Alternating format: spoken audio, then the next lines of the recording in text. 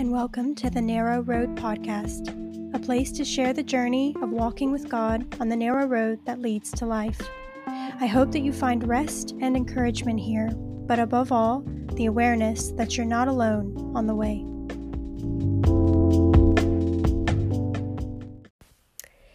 Hello everyone, and welcome back to the Narrow Road Podcast. I am your host, Rachel Bowyer, and it is my great pleasure to be back with you for another episode. Today, we are going further into the life of Jesus. Yesterday's episode was a long one, but so was the chapter. The chapter was quite meaty. I'm going to see if we can keep this one a bit shorter today. However, I can't make any promises because, hey, these chapters on the life of Jesus, the Savior of the world, are lengthy, and they are heavy, and they are full of meat. I swear, I was talking to my husband yesterday that I could probably do 15 episodes on one line that Jesus says. So it's actually quite a feat to try to take an entire chapter of his words and make it into one shorter podcast episode. Yet, I'm up for the challenge. So today we're going into Luke chapter 8. And before we get into that, I just wanted to give a little bit of context here because the first little passage of Luke 8 is going to talk about some of the women that have joined Jesus's sort of ministry posse, you could say. Given that the Bible was written by men and women were not looked highly upon in Jewish society, they don't get to be seen as playing a major role in a lot of the text because that was how arguably even the disciples in some ways still probably saw them. I mean, Jesus was changing the culture. He was changing the world with how he was treating both men and women, how he was acting as a man, as a minister, as a leader. And so, he was transforming things, and it isn't that surprising to me that given that the Bible, as we know it today, was written by men, that they may not have mentioned the women as much as they would have mentioned other men. But because these women were so important in the life and ministry of Jesus, they don't go utterly unmentioned. We just, to this day, don't exactly know how important and powerful they were. But this particular chapter, the very beginning of it is going to mention a few women, and it's going to mention Mary Magdalene. And Mary Magdalene is a really important player in the life and story of Jesus. Now, yesterday we read about a woman who came to Jesus while he was dining in the Pharisee's house, and she washed his feet with her tears and dried them with her hair and poured that expensive perfume on them. And I said that perhaps this is Mary Magdalene, and in my research since that episode, I feel confident to say that it was not. There is so much confusion in the body of Christ at large as to who that woman was and whether or not she became one of the women that was important in Jesus' ministry. And I think throughout my life, there was a lot of people who have said that she was Mary Magdalene, but it actually leaves that woman unnamed, so we don't know. What we do know is Mary Magdalene was under some influence by 7 demons, because it's going to talk about how she was cast, evil spirits were cast out of her. And if you go into Mark chapter 16, I want to believe, it talks about her a little bit again, that 7 demons in particular were cast out of her life. So she is someone that Jesus performed ministry on. He freed her from the demonic hold that they had on her. And I think somehow because she was freed from demonic influence, people have somehow been able to sort of warp that into, therefore she must have been the woman that he encountered earlier on when he forgave her sins, the woman who was crying and washed his feet with her tears. But there is actually no clear agreement in the Bible that woman is Mary Magdalene. So I just wanted to clarify that I alluded to the fact that this woman might be her. On further review and doing some research today, I feel confident to say that wasn't her. I don't know who that woman was. I don't know if she stuck with Jesus and stayed in his ministry and in what capacity. I wish we did know more, but unfortunately the authors of the Bible don't give us too much details on the women that were a part of Jesus' ministry. What we also know about Mary Magdalene is that the name Magdalene comes from the word Magdala, which is speaking to a specific type of area in Galilee. Magdala means castle. So there's reason to believe that she was actually quite wealthy or came from a wealthy area, was independently wealthy somehow. And so that kind of perhaps plays a role in her being helpful and influential in the ministry of Jesus. I think you'll find that a lot of the women helped fund Jesus's and his disciples' ability to go and minister, because remember, a lot of, if not all of these 12 men who joined his ministry left their jobs. They left their means of provision and survival. And so who was paying for them to have somewhere to stay as they were traveling around? Who was paying for them to eat? And sometimes maybe they didn't eat, who knows? But there's reason to believe that some women who joined in that came from affluence actually helped provide for these men that were going around doing this great work. So Mary Magdalene will be mentioned in different times throughout the next X number of chapters of Jesus's life and up to the very end, because she is the first person who finds that Jesus is no longer dead in the grave, and actually the first person to see him after his resurrection. And she is the first person to announce to the disciples his resurrection. So she is a pivotal player. She is someone that God chose to reveal himself to at the moment that makes everything real. His resurrection, the biggest moment of all. And he chose a woman for that. And so she's clearly important to him. I think a lot of the women that go unmentioned are extremely important to Jesus, played a very, very important role. And so we're going to hear about her today in the very beginning of Luke 8. And I just wanted to put some context, both to clarify that no, she was not the woman yesterday that we talked about. But yes, she's an important player in the overall story. So let's dive into Luke chapter 8.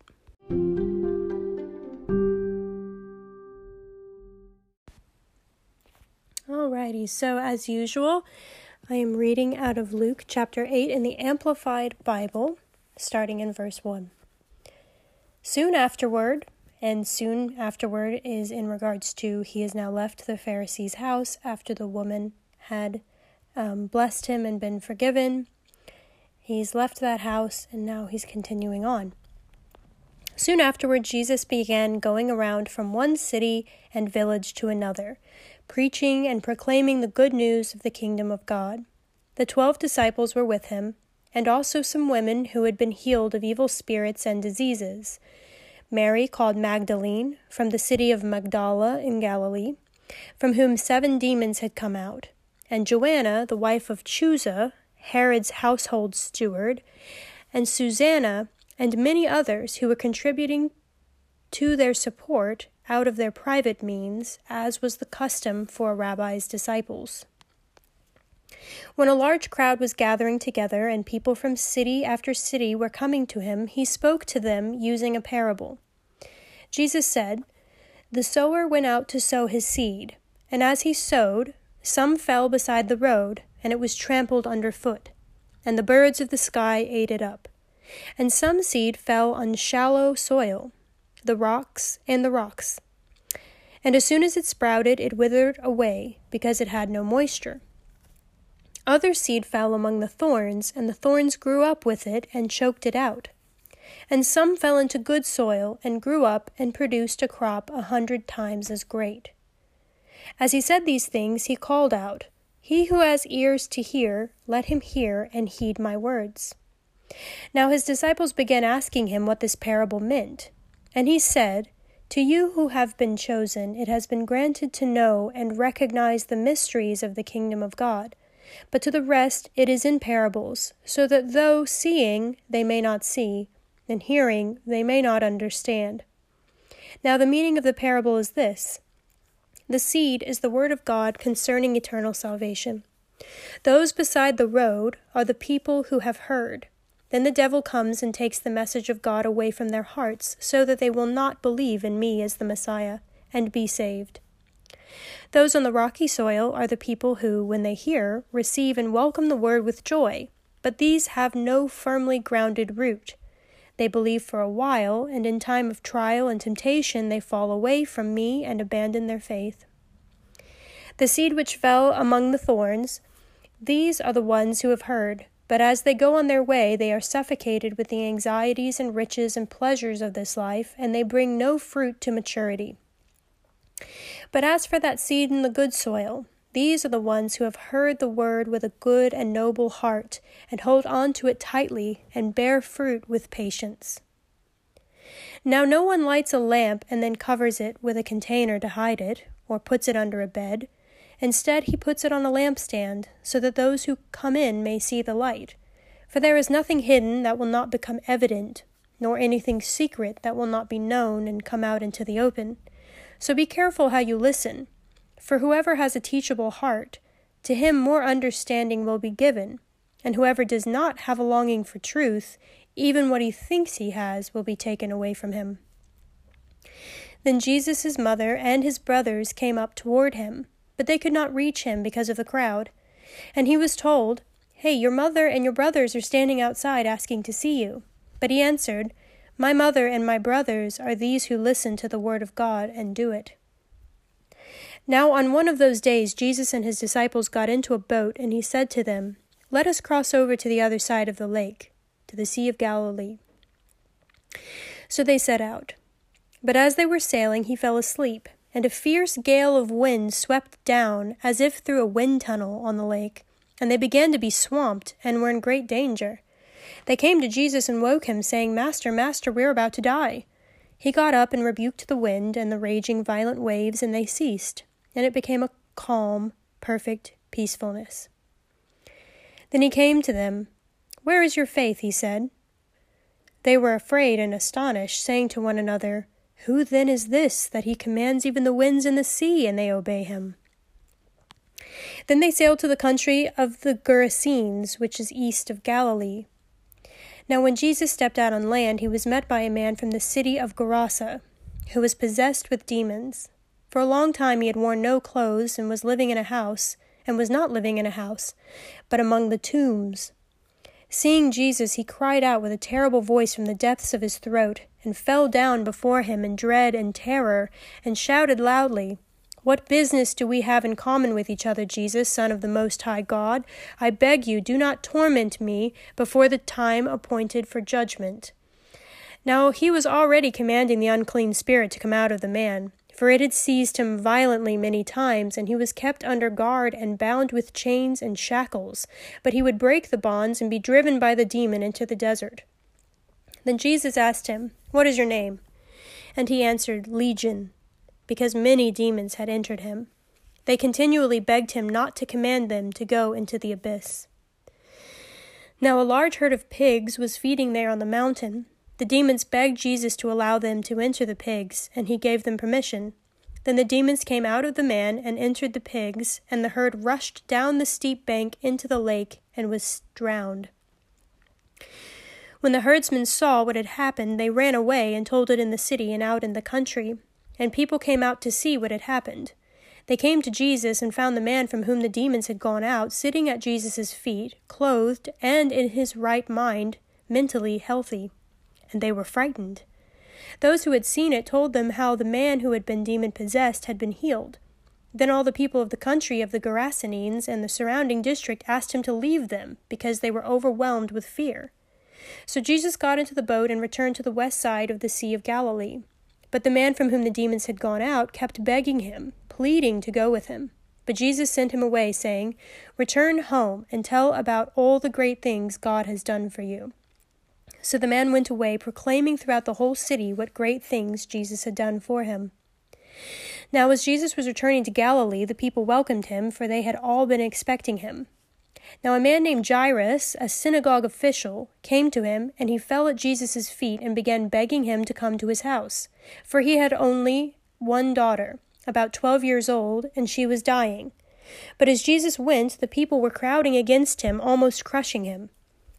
And a woman who had suffered from a hemorrhage for 12 years and had spent all her money on physicians, and could not be healed by anyone, came up behind him and touched the fringe of his outer robe, and immediately her bleeding stopped.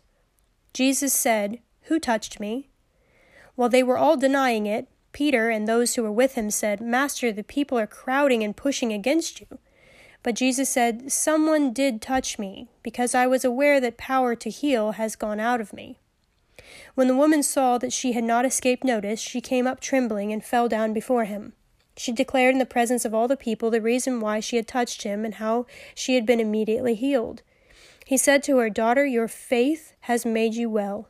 Go in peace, untroubled and undisturbed in your well-being."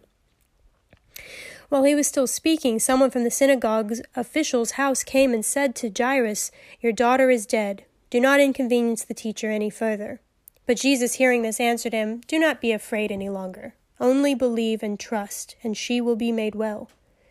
When he came to the house, he allowed no one to enter with him, except Peter and John and James and the girl's father and mother. Now they were all weeping loudly and mourning for her, but he said, "Do not weep, for she is not dead, but only sleeping." Then they began laughing scornfully at him and ridiculing him, knowing without any doubt that she was dead. But Jesus took hold of her hand and spoke, saying, "Child, arise." And her spirit returned, and she got up immediately, and he ordered that she be given something to eat. Her parents were greatly astonished by the miracle, but he instructed them to tell no one what had happened.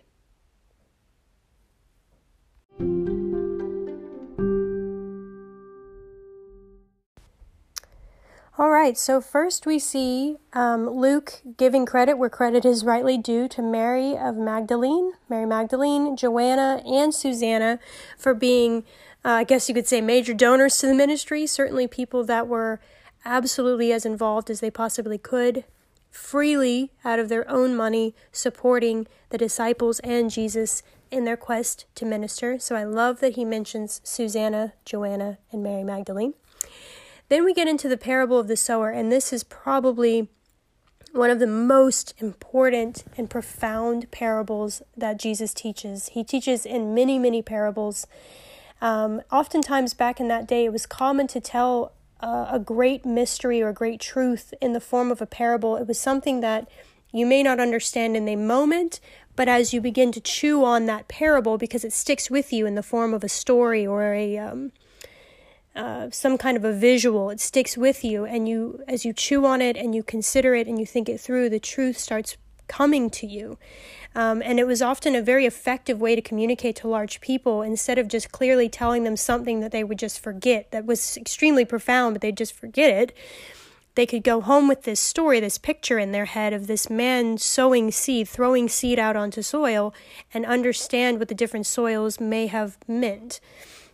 But Jesus being Jesus, he had his inner circle, right? He had his disciples who were able to come to him when the crowds left and say, "Hey, can you explain that to us?" And so he does. So he talks about this sower who sows his seed, which is the word of God. And arguably in this particular specific case, Jesus would be that sower, right? He's going out and he's spreading the word of God. He's telling people that God is here, the kingdom of God is here, and he is displaying the power of God. And he says, "Some of the seed, the word of God, fell beside the road, and it was trampled, and the birds came and ate it. Some seed fell on shallow soil, and it sprouted up very quickly, but it ultimately didn't have root. And then there was other seed that sprouted among thorns, and the thorns grew up and choked it out. And some fell into the good soil, grew up, and produced a crop 100 times as great." And so in other translations of this, or in other books of the Bible, it talks about how on the good soil it says that it grew up and bared fruit, some 30, some 60, and some 100-fold. And so, of course, we see that the disciples come to him and they're like, "Hey, can you go ahead and just tell us what that means now, so we don't have to spend however long to really think this through?" And Jesus says, "Yes, I will tell you. It has been granted to you to know the mysteries of the kingdom of God." And there's a little sort of addition here, a little side bit that the Amplified Bible adds that clarifies even further what he's saying. He says, "To you who have been chosen, it has been granted to know and recognize the mysteries of the kingdom of God." This also adds to that. They've been recognized to know the spiritual truths hidden throughout the ages, but now being revealed through the teachings of Christ. So he says, the meaning of the parable is this: the seed of the word of God is is what the seed is. The seed is the word of God.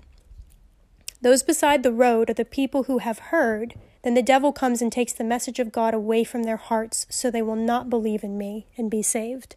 So that's the first group. The first group of the people where Jesus is coming along, or even in modern day, a pastor, an evangelist, a street preacher, whatever, is preaching the word. They're speaking out the truth of God. And there's a huge percentage, right, of people who hear it, and it does nothing. It doesn't even fall on soil, right? It says it fell on the side of the road. What kind of road? What soil's on the side of the road? It's usually dark or gravelly, dry. It's not even soil. So it says these people are the ones that have heard, but the devil instantly comes and take the message away from them, and they don't believe in me. So that's a huge percentage of society, right? It's just going to fall right in and out of their hearing. Then there's the seed that falls on the rocky soil. And these are people who, when they hear, they receive the word. They actually hear it. They receive it with joy. They're like, yes, this is the best thing I've ever heard. This is salvation. This is freedom. But they have no firmly grounded root. They believe for a while, but in a time of trial and temptation, they fall away from me and abandon their faith. So I think that can speak a lot to your environment as well, right? So if you have no root, it could really speak to where we are in life, who we're surrounded by. What is our environment? What sort of soil are we planted in? Because he's saying that this is rocky soil.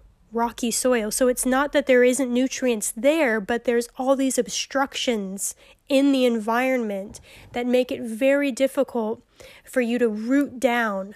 There's probably stuff even in the soil that's sort of depleting it of nutrients, or the roots are not able to really get down to a fertile place.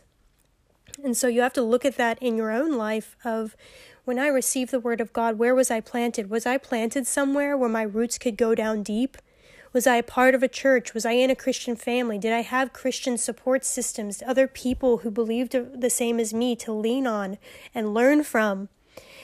Or, I think that's the saddest one of all of these in the parable, is the person who believes and they receive, but they're in an environment where their ability to root down deep, to really get into the word and create a discipline of prayer and hunger, they just don't have it.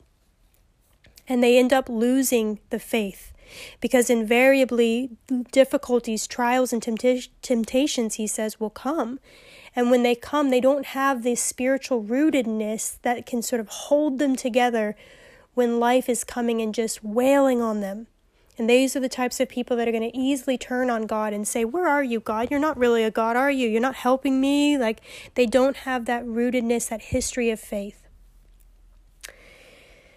And then he says, the seed which fell among the thorns, these are the ones who have heard, but as they go on their way, they are suffocated with the anxieties and riches and pleasures of this life, and they bring no fruit to maturity. So another way to say it is the thorns are like a form of distraction. It's not so much that you're in a bad environment or you're in a place where it's like blocking you. You're in a family who just absolutely doesn't believe God. You're not in that kind of a situation where everyone around you is kind of like not in any way going to support your growth. You actually potentially have what you need in the soil you're in to be able to flourish. But you're someone who gets suffocated with the anxieties and riches and pleasures of this life. There's almost so much distraction available to you, so many opportunities, so much to see, so much to do, maybe even literal wealth that keeps you from feeling any real need for this gospel that you've been given. These people, he says, bring no fruit to maturity. They have some form of godliness, some form of belief, but they're so distracted all the time that they don't do anything with their belief. They don't root down into maturity. They don't create disciples. They don't make the world a better place in the kingdom, right? They're just kind of like Christians in name alone. They're Jesus followers in name alone. There's not any real substance there. He says, but as for the seed in the good soil, these are the ones who have heard the word with a good and noble heart. They hold on to it tightly, and they bear fruit with patience. And as we've seen in other books in the Gospels, it says they will bear fruit, some 30, some 60, and some 100-fold. So I think even on the good soil, those who root down deep, they create this discipline within themselves. They hold on to it. They're not yielded to all the distractions the world is offering. They're not in an environment that is constantly discouraging their faith. They actually have everything going for them. But even people in that soil will root down and create 30-fold, 60-fold, and 100-fold. And I've heard so many interpretations of the fruit that you create in the good soil. Some think that 30, 60, and 100 represents how much fruit you create in your life, how much change, how much impact you have. Some 30, some 60, and some 100-fold. I've also heard that interpreted that those in the good soil who hold to the word of God, that as they mature in God, their fruit gets bigger, or their sanctification gets holier, their spiritual journey becomes complete from 30, 60 to 100, right? 100 would represent completion, full sanctification, let's see, complete sinlessness. I think it can happen. I think it can be done. But there's a lot of different interpretations of this idea of the fruitfulness of someone's life being 30, 60, 100. I like the idea in my heart of it speaking to your gradual growth. You produce fruit 30, produce fruit 60, you produce fruit 100. You produce the maximum amount of fruit your life could ever produce, spiritually speaking. And fruit doesn't mean wealth or amount of disciples you have, things like, it's more internal. It's internal transformation. And out of an internal transformation in you comes external transformation in the world, right? So that is the parable of the sower. He's just saying point blank, this is the reality. When the word goes out, when the word of God is preached, these 4 categories take place. Some people are just going to care nothing at all. It doesn't affect them in any way, shape, or form. Some people receive it with joy, but they are just not in an environment or in a state in their life where they are going to put down deep roots in it, and they're going to easily turn back on their faith.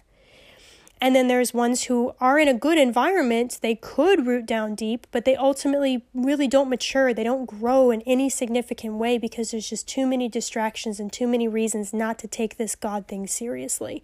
And then you have those who are the last group, so the last quarter of a pie, that actually believe, actually receive, and actually bear down with patient commitment to seeing God bring fruit in their life through their love for Him and His love for them. So such a fascinating, absolutely fascinating parable. Where do you, listener, where do you fall? Where do you find yourself on the parable of the sower? Which group, which quarter of the pie would you say that you are? I think the beautiful thing is, though, regardless of where you ended in that pie, at least until Jesus comes back, at least until the door is still open, hey, if you fell on the stony soil, you can still find your way to the good soil. If you are in the space of distractedness, you're growing among the thorns, you can still find your way to becoming good soil. It is not closed to you. All right, now in verse 16, he goes down to the parable of the lamp. He says, no one lights a lamp and puts it under a bed. Instead, they put it on a lampstand so that everyone can see the light. For there is nothing hidden that will not become evident, nor anything secret that will not be known and come out into the open. Now, that is a prophetic declaration. And that is something that I have lived my life by since I read that at 19 years old, and I'm 34 now. Man, oh man, that's an important verse.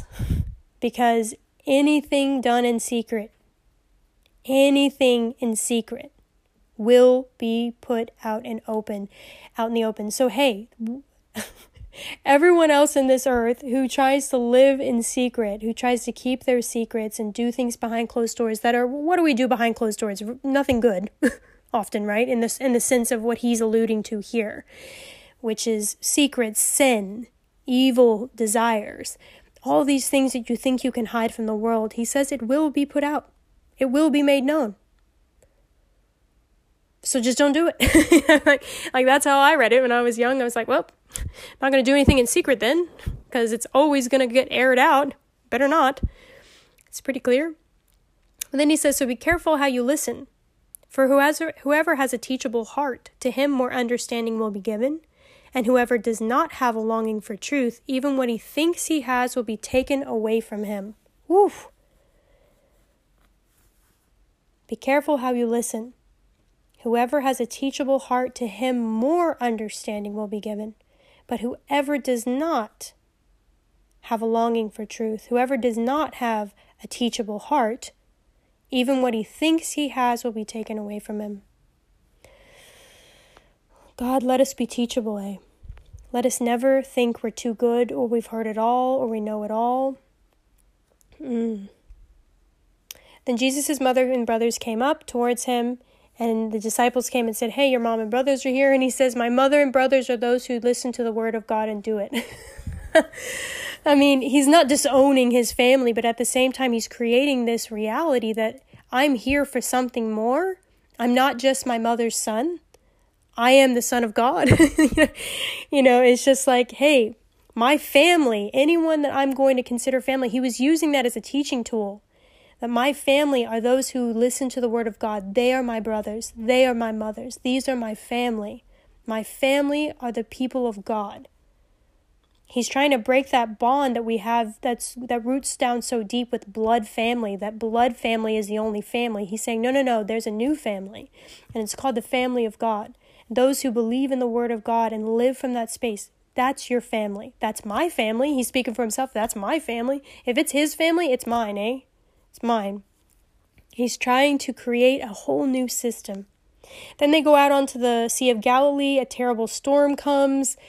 They're going to be drowned. Their boat is taking on water, and they come and wake him up because he's just sleeping in the middle of the storm. Good old Jesus over here, absolutely fearless, unmovable, sleeping in the midst of the storm while they think their life is about to be over. Still, despite everything he's been saying to them up until this part, they still haven't quite figured out that he's God, and he's probably not going to let them die on this lake right now. And that's why when Jesus is woken, he says to them, first of all, where is your faith? Where is your faith? Has any of what's been going on that you've been privy to watching through me, that you've gotten to be a part of yourself, has any of that sunk in just yet? They were afraid and astonished, and they said, "Who is this who commands even the winds and the sea, and they obey him?" It's the Son of God, the same person that he said he's been this whole time. Oh, you gotta love the disciples. I mean, you can't blame them, really. Like, on the one hand, we see this, hindsight is 2020. We're looking at them like, you silly, crazy guys. Like, it's Jesus. He's been raised from the dead. What do you mean? But I mean, put myself on a boat that's taken on water, and I reckon I'm going to drown in the midst of a terrible storm, and Jesus is asleep in. Like, I don't know. I mean, I can't say I wouldn't have been really, really scared. But I think, like, for them to be like, he even commands the winds and the sea, and like they're still shocked by that. I'm like, wouldn't your shock have worn off a little bit with like the first person he raised from the dead?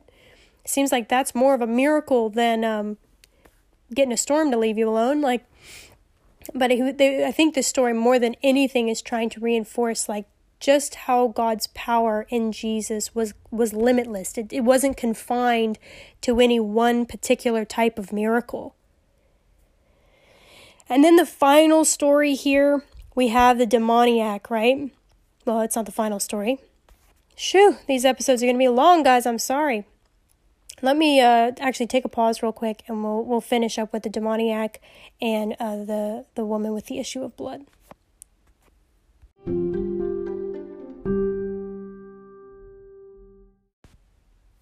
All right, so now we get to the second to the last primary story in Luke chapter 8, and this is a very important story.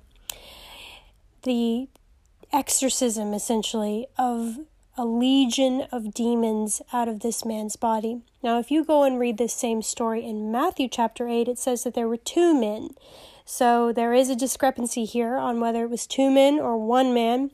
Luke tells the story that it was 1 man. But I think the point being is much bigger than whether it was 1 or 2 men. The case is Jesus is being confronted with someone who is absolutely full of demons beyond any comprehension we could have of how many he had. which would mean he or they were probably involved in some really bad stuff in their life. What we also find is he was in the country of the Gerasenes. So this was a Gentile area. This is Jesus leaving the Jewish people and going into an area where there are Gentiles. And we know this from geography, but we also know this because there are pigs. And the Jews would have never eaten pigs. Pig or pork meat was considered unclean. It went against the old Levitical law. So these people who were farming pigs would not be Jews. So that's just an important sort of context clue for where Jesus is. And it's a huge statement that Jesus is actually stepping out and beginning some ministry to Gentiles, which obviously his disciples after his death would continue. But this is Jesus doing that. So he comes across this man, or perhaps two men, who are absolutely covered in demons, and they live in the tombs. They live in graveyards with the dead. They have obviously been thrust here by the culture, by the people of the day. They don't know what else to do with them, so they're going to keep these men locked up to the best of their ability in some really haunted place. It says, for a long time he wore no clothes and was not living in a house, but among the tombs. And this man was so strong that he couldn't be kept in chains. It says he was kept under guard and bound with chains and shackles, but he would break the bonds and be driven by the demon into the desert. And so obviously he must have been wreaking havoc on this town in varying degrees. He or they had been wreaking havoc on this town and obviously consistently brought back. They would get free because the demons were so intensely in him with the goal to both torment him and torment everyone else they possibly could, that they would overpower him, and he would be probably a consistent nuisance. But this is what's very interesting. Jesus, when he approaches this man, the demons cry out through him. Okay, the demons cry out. It says, with a terrible voice from the depths of his throat. So I bet it was not a human-sounding voice. It was probably very, very scary to hear. And they fell down before him in dread and terror. So if this is two men, they are falling down in front of Jesus and shouting through these men, what business do you have in common with each other? What business do we have in common with each other, Jesus, Son of the Most High God? Here's a huge important thing to take away from that. The demons know who Jesus is. Demons know who Jesus is. They know that he is the Son of the Most High God. They are saying it. No one had to tell them. They weren't preached the gospel to. They are spiritually aware of who they're dealing with. They say, I beg you, do not torment me before the appointed time of judgment. This is another huge thing. They are telling us, the hearer, they were telling the disciples that they understand there's a time coming where Jesus is going to annihilate all of them. They will be no more. They know that. They know that they have a certain amount of time that they are allowed to be on this planet doing whatever the heck they do. But there will be a time where they can no longer do that. So they're basically saying, we don't have anything in common, Jesus. I don't know why you're here. Please don't torment me now. I know my time is coming, but please can you not right now? I'm very happy doing what it is I'm doing, tormenting this neighborhood and this community, this city, and these men. But it says Jesus was already commanding the unclean spirit to come out of the man. Like he wasn't even listening. He wasn't even giving them time to make their case. For it had seized the man violently many, many times and was so incredibly strong that Jesus was ready to be done with this demon right now. We're not even going to have a little diatribe. We're not going to have a dialogue. We're not going to have a back and forth here. Except Jesus did say, what is your name? Not speaking to the man, speaking to the demons. What is your name? And they answered Legion, because many demons had entered him.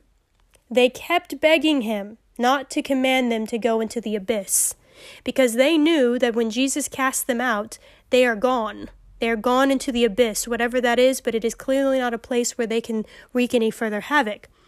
And they were begging him not to do this. And it says there's a large herd of pigs that was feeding on the mountain. And the demons begged Jesus to allow them to enter the pigs, and he gave them permission. Notice this, he didn't cast them into the pigs. He didn't choose the pigs. They asked, it was important for them to find a place of habitation. They had to go from one soul, one being, to another being, human or animal. They had to move into something else, because if they didn't, they couldn't just exist in the ether. They would be then cast into the abyss. So they said, can we go into the pigs? Now, understanding what we understand about Jewish tradition, they would have had very little value for pigs. They didn't eat them. They considered them dirty, unclean animals. So perhaps that was exactly why the demons asked Jesus if they could go into the pigs. I don't think it's because Jesus had no love for the pigs, but I think they chose that in particular because if there was any animal they could think of that he might be okay with, perhaps it would be these pigs over here. Jesus gave them permission because he knows the end from the beginning. He knows exactly what those pigs are going to do. The demons came out of the man, entered the pigs, and the herd rushed down the steep bank into the lake and was drowned. So there's two ways we can look at that. Either the demons rushed the pigs off the cliff because they were so hell-bent on death and destruction, or they didn't know that their entering these pigs would terrify them to such a degree that they would flee and literally kill themselves over having these demons inside of them. They felt the torment that came with these evil presences. They didn't want it inside of them, and they all ran to kill themselves. Because if you notice, if the demons wanted to be utterly destroyed, wouldn't they have just killed the man or the men that they were inhabiting? No, they kept him alive because he could do more damage alive, and because he was a host they could remain inside of. If he kills himself or he gets killed, then they have no habitation. So I don't think they anticipated that they would go into this herd of this herd of pigs, and then the pigs would kill themselves, because by doing that, they just lost their habitation, and at that point potentially went into the very abyss that they were hoping Jesus wasn't going to send them into, but that's exactly what happened to them. And I believe Jesus gave them permission to do that because he knew that that was going to be their fate no matter what. Then it says the herdsmen who were looking after these pigs saw what had happened. They ran away and told it to the city and out into the country. Then all the people came to see what had happened. They came to Jesus and found the man with whom the demons had gone out sitting at his feet, fully clothed and in his right mind. And they were frightened. Interesting take that they weren't relieved, that they weren't happy. Those who had seen it told them how the man who had been demon-possessed had been healed. Then all the people of the country of the Gerasenes and the surrounding district asked him to leave because they were so overwhelmed with fear. And so Jesus did leave. Why do you think that is? Why do you think these people would have been full of fear instead of gratitude and relief? I think it's because those demons choosing to jump out of that man, because Jesus was not going to let them stay, his goal was to free that man. There was something about that man or those two men that deeply moved Jesus. He wanted them free. These demons were not going to stay in this man in his presence.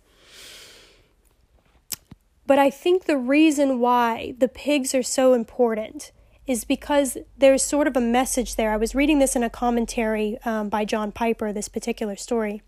I think the reason why those pigs were key were because it sent a message to these Gentiles who perhaps had a lot of money. Maybe this was a wealthy community. But Jesus was coming there to preach the gospel, right? Ultimately, until they said for him to leave, in which case he's not going to go against their will, so he left. But I think what he was going to ultimately teach them was it's me or it's money. And when that herd of pigs, which represented wealth, it represented money, it was somebody's money, all those pigs were drowned, and we don't know how many they were. It could have been a very large amount of pigs for the quantity of demons that were in this man. Somebody or a group of people lost a lot of money when those pigs died. And so I think what those people were seeing was that this man is going to bring destruction on our financial resources. If this is anything to say of it, perhaps they knew of a lot more demon-possessed people, and their thoughts are just going to straight up, what else are we going to lose? We would rather that man have probably stayed demonically possessed and us stay just as wealthy as before, but we're too full of fear of what else we might lose if this man stays here. So we need you to leave. And I think it was that simple for them. Instead of being grateful that peace was now going to come back into their town, they no longer were tormented by this scary man or men. No, it was still more about, we would rather those people stay in torment so that the rest of our lives is left untouched. And I think that's exactly why Jesus allowed that to happen, because it was teaching them something. It was an important sort of question that they were going to have to ask themselves. I'm sure the word of Jesus and the legend of this man had gotten to them, and when they met him but saw it might cost us something to hear this man, they decided, better not. So, of course, the demoniac man, I love that term, the demoniac. I don't love that term. It's just a funny term. You only hear it in the Bible. The demon-possessed man who is now free is begging Jesus not to go. Jesus goes, but he says, return home and tell all the great things God has done for you. Because Jesus is smart, right? He knows that whether I'm here or not, the miracle of what has happened to your life is going to speak. It's going to speak. And the gospel is going to get preached just by your freedom. So go and tell everyone. Do what I can't do, in a sense, by being asked to leave. Then when Jesus goes back to Galilee, people are very happy he's back. And a synagogue official named Jairus comes to him. He says, my daughter is dying. She's my only daughter. Please, please, please come and heal her. And as Jesus is heading towards there, the people are crowding around him to the point of crushing him. I mean, everybody wants a piece, you know? And then this woman who has been suffering from a hemorrhage for 12 years. So what I understood about this as I've read different commentaries is this woman was bleeding. It's almost like a period that never ends. And she had been bleeding nonstop for 12 years. And in the law of the time, in Jewish tradition, women during their period were considered unclean. So when you bleed for 5 to 7 days during your period, a normal period as a woman, you are literally sort of cast away from family and friends, and you're meant to be left alone. It is an unclean time in your life, and so there's a shame around bleeding. Certainly not God's way of interpreting that or design for that, but that's how the world saw it at the time, and that's how women were treated. So imagine being a woman who was bleeding nonstop for 12 years. She probably didn't have any friends. She was probably outcasted. She was probably in extreme despair and desperation. And it says she had spent all of her money on physicians and no one had helped her. She pushed through that crowd that was crushing Jesus. She touched the fringe of his outer robe, just the teensiest bit of material, and she got her miracle. And Jesus said, "Who touched me?" And of course his disciples were like, "What do you mean? Everyone's touching you. Are you seeing this? Like you're being crushed with people. Everyone's touching you." And he says, "No, someone did touch me because I was aware that power to heal had gone out of me." And when the woman knew that she couldn't escape notice, she came down trembling and fell down before him. And obviously said, "It was me."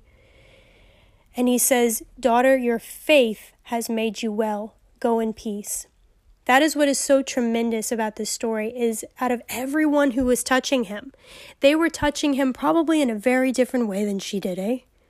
She had a miracle she needed. She had faith. She knew, if I just touch the teensiest part of the clothes he's wearing, she had that level of faith. If I just touch just a hem of his garment, I will get my miracle. But think about all the other people who wanted access to him. You can't tell me they didn't all need certain things in their lives and certain miracles. The difference was faith.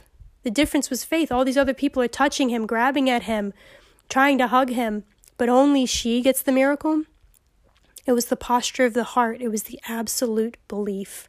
And boy, did she get her miracle. And what would that have meant for a woman who had been outcasted from society for 12 years for no fault of her own? And then shortly after this exchange between him and her happens, some people come to Jairus, the synagogue official whose daughter is very ill, and it says, "Your daughter is dead. Don't even bother to inconvenience the teacher with this further. There's nothing more that can be done." But Jesus heard this, and he said, "Do not be afraid any longer. Only believe and trust, and she will be made well." That's their only task. Only believe and trust, and she will be made well. They came to the house. It was Jesus, the mom, the dad, a couple of his disciples. He says, "Don't weep." They're devastated. They're seeing her dead body. And he's like, don't weep. She's not dead. She's only sleeping. And they begin to laugh at him, laugh and mock him. And he took hold of her hand and he said, child, arise. And immediately she got up and he ordered that she be given something to eat. That was the first thing. He said, feed her. Her parents were greatly astonished and he instructed them to tell no one what had happened. Powerful faith. Yeah. Anyway, what did you take away from these stories? These stories are profound. They're so, so good. What did you take away from them? What did you apply? We started in the parable of the sower. The parable of the sower. We moved into the demoniac. Man, what would it have been like to be a man or a couple of men full of demons for God knows how long? Tormented, terrifying, absolutely uncontrollable, and now you're clothed and in your right mind talking to everybody like a normal person. Can you imagine the transformation? Can you imagine? May it be so in our day, eh? There's so many people that need the same freedom. May it be so. May we walk in the faith and the power of God to bring that kind of freedom to people. Yeah. And then the woman with the issue of blood, eh? That's a powerful one, eh? Just getting out there. I don't know why I keep saying eh, my mind.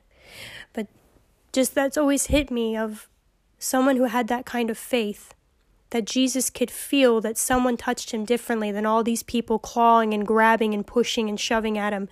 Someone touched him differently. And that goes again over and over and over. You see the intimacy of Jesus. The intimacy of Jesus, that no matter what was going around, he could stop for the one. Think about this demonic possessed man. He could stop for the one. There's thousands, millions of people perhaps in need of him, but he stops for the one. He doesn't miss a beat. He's never out of touch with the individual surrounding him, but he looks through to your heart. He looks through to your heart. That's why not everybody was getting that miracle just by touching him, but she got it. He could feel the faith. He could feel the hope. And he never missed someone that was meant to be seen. What a good, good Father. What a good God. Everybody wants a king like Jesus.